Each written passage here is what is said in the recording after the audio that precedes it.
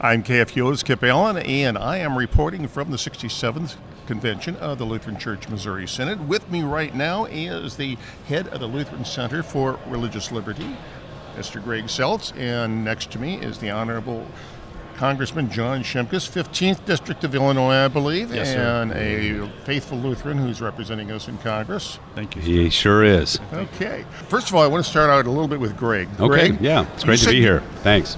Well, you said one of the reasons you're here is basically to let people know that you are here. Yeah. Now, the center was only recently reestablished. Right, it was reestablished, and for people to know what we're doing in D.C., we've been going to a lot of the big events this summer, and it's to let people know that we're in D.C. for them. So, you know, this is an initiative, the Lutheran Center for Religious Liberty is an initiative, obviously, for the sake of the church, to fight for our religious liberty to be the church in the public square. So, again, I want to make sure people understand that and that we're there for them. And so being here has been great.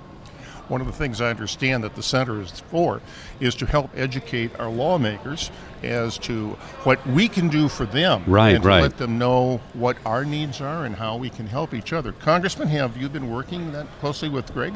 Well, I obviously, Greg, even before he came, we got to know each other. Yeah.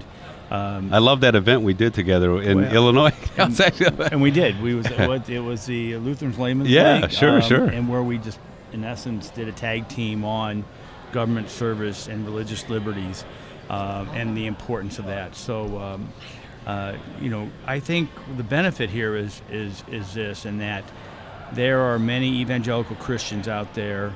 There are a lot of things that we can do to protect religious liberties and freedoms together, but we need someone there to be coordinating with them on these fights that are really, many of us believe, fundamental to our Christian and government heritage of our nation. Yeah, fundamental to our freedoms, actually. And, just to say to the congressman, we're there to be a support to you. I mean, we're there to make sure people are praying for you, that people are encouraging you, because you're doing the hard work of legislating. I think there is a perception that the church as a whole is under attack, both from secular and from some governmental sources as well. Congressman, I'm thinking specifically, we have just recently seen introduced something called, I think misnamed, the Equality Act. Listen, we are fighting against the devil, the world, and our own flesh. So for the Christians have been attacked throughout the world, throughout the foundation, and Christ was attacked so much that he was put to death. Mm-hmm. So after that, the formation of the Christian church was always under attack. So for people to think that we're not going to be a target when the devil's a roaring lion seeking to devour us, they're not living biblically, because we will be challenged based upon our faith. Well, like this Equality Act, for example, would require Christians to adhere to such things as gay marriage and adhere to such things as, for example, like with the case of the Bakers, who would be forced to put forth messages that go against their faith, and would specifically eliminate the religious exclusion provision. Well, and this is where, what Greg's doing in Washington is critical to help us and the coordination with other people of faith to speak to that with a united voice. Yeah, and what's amazing? I mean, I always tell people, isn't it amazing? We've become the people that are the live and let live people when it comes to politics. I mean, what we're really saying is let us be who we are, and we'll prove to you that we love you and care for you, even if we disagree with you. But the point is we're actually saying live and let live, whereas some of these things like the Equality Act are saying, well, but if you don't buy into what we're saying, we're not going to let you speak. We're not going to let you have a voice. And so we're really just asking, no, let the First Amendment protects us to have our voice, and we're going to be an authentic Christian voice. But it is amazing to think of LCMS as being a live and let live kind of people. Got an interloper here. Someone just passed by. We just had to wave. Well, it's Greg, I think you really hit it, is that we want to be free to practice our faith. Right. And people are trying to prevent us from doing it. Well, and that's the heritage of America, though. I mean, that's what drove so many people to this place. Absolutely. Is that First Amendment freedom was a part of our heritage. Well, the country is founded largely by religious refugees. Yeah.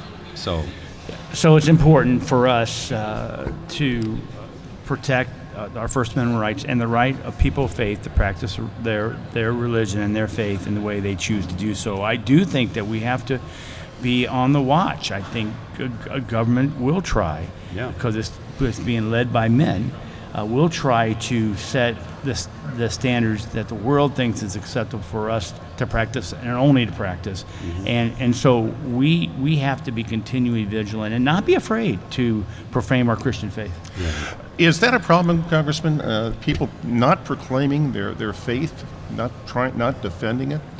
Well, I think members of the House and in Congress, I think they are very vocal and very involved. I think so. Remember, there's 435 members of Congress. We are what we call a majoritarian chamber. The conservative voice is not the majority right now on the floor of the House. That happens in election cycles. So, but that doesn't diminish the individuals. There's many folks who have devotions in the weeks we're there, prayer, breakfasts. There are many people of faith. But the words from a majoritarian chamber on public policy will drown out the individual voices. Yeah, we've noticed that.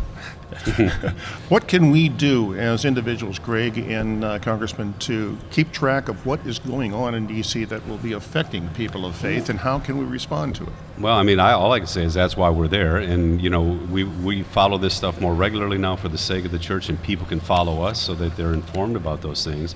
But just remember, God is at work in the world. He works in the world two different ways, so that means we need to be at work in the world the way God is at work. So we have a citizenship role. We have a public role for the sake of the community to proclaim God's ordering of things for everybody's sake. So that's something we have to take our responsibility for, and then we get to tell them about Jesus when our politics doesn't solve the problems. The politics can prevent some bad problems. It's still not going to solve the big issues in our hearts and souls. Well, we have another message there that we get to proclaim as well. We just have to be able to proclaim both of those things that God would have us do. And I mean, the universal church has to pray for their elected leaders as commanded scripturally. And then remember that we don't govern under like the quote unquote the divine right of kings anymore. Right. We are a stewardship government because we are of the people. So we, like the parable of the talents, we need to be good stewards on the government that God has allowed us to form. And being good stewards is being informed and active. And look at when I go to family reunions, what do they say? Don't talk about religion and don't talk about politics. I am toast, right? So you're kind of sitting over in the corner. Yeah, I mean, it's like, oh, maybe it's gonna be a long. Can't talk about religion. Well, we and love politics you, at the conference. Congressman Shimkus. We love you. You can talk anytime you want. Well, we're having a lot of fun here. Yes. And this is a perfect example, I think, of when we talk about the two kingdoms. And the left-hand kingdom, the kingdom of the world, which is, of course, guided by God. That's right. And Luther, I think, was very clear in his writings that we must, as citizens and as Christians, take an active role in it to make sure that the government follows what we believe to be God's plan. Well, and you care about your neighbor. I mean, yes, the government, but I mean, you just care about your neighbor. That's why you get involved in these discussions, and you know that God cares about your neighbor. And so even when he's doing his preserving work, he's caring for us in that way too. We just have to learn how to differentiate that work so that we're faithful to both God and to our neighbor.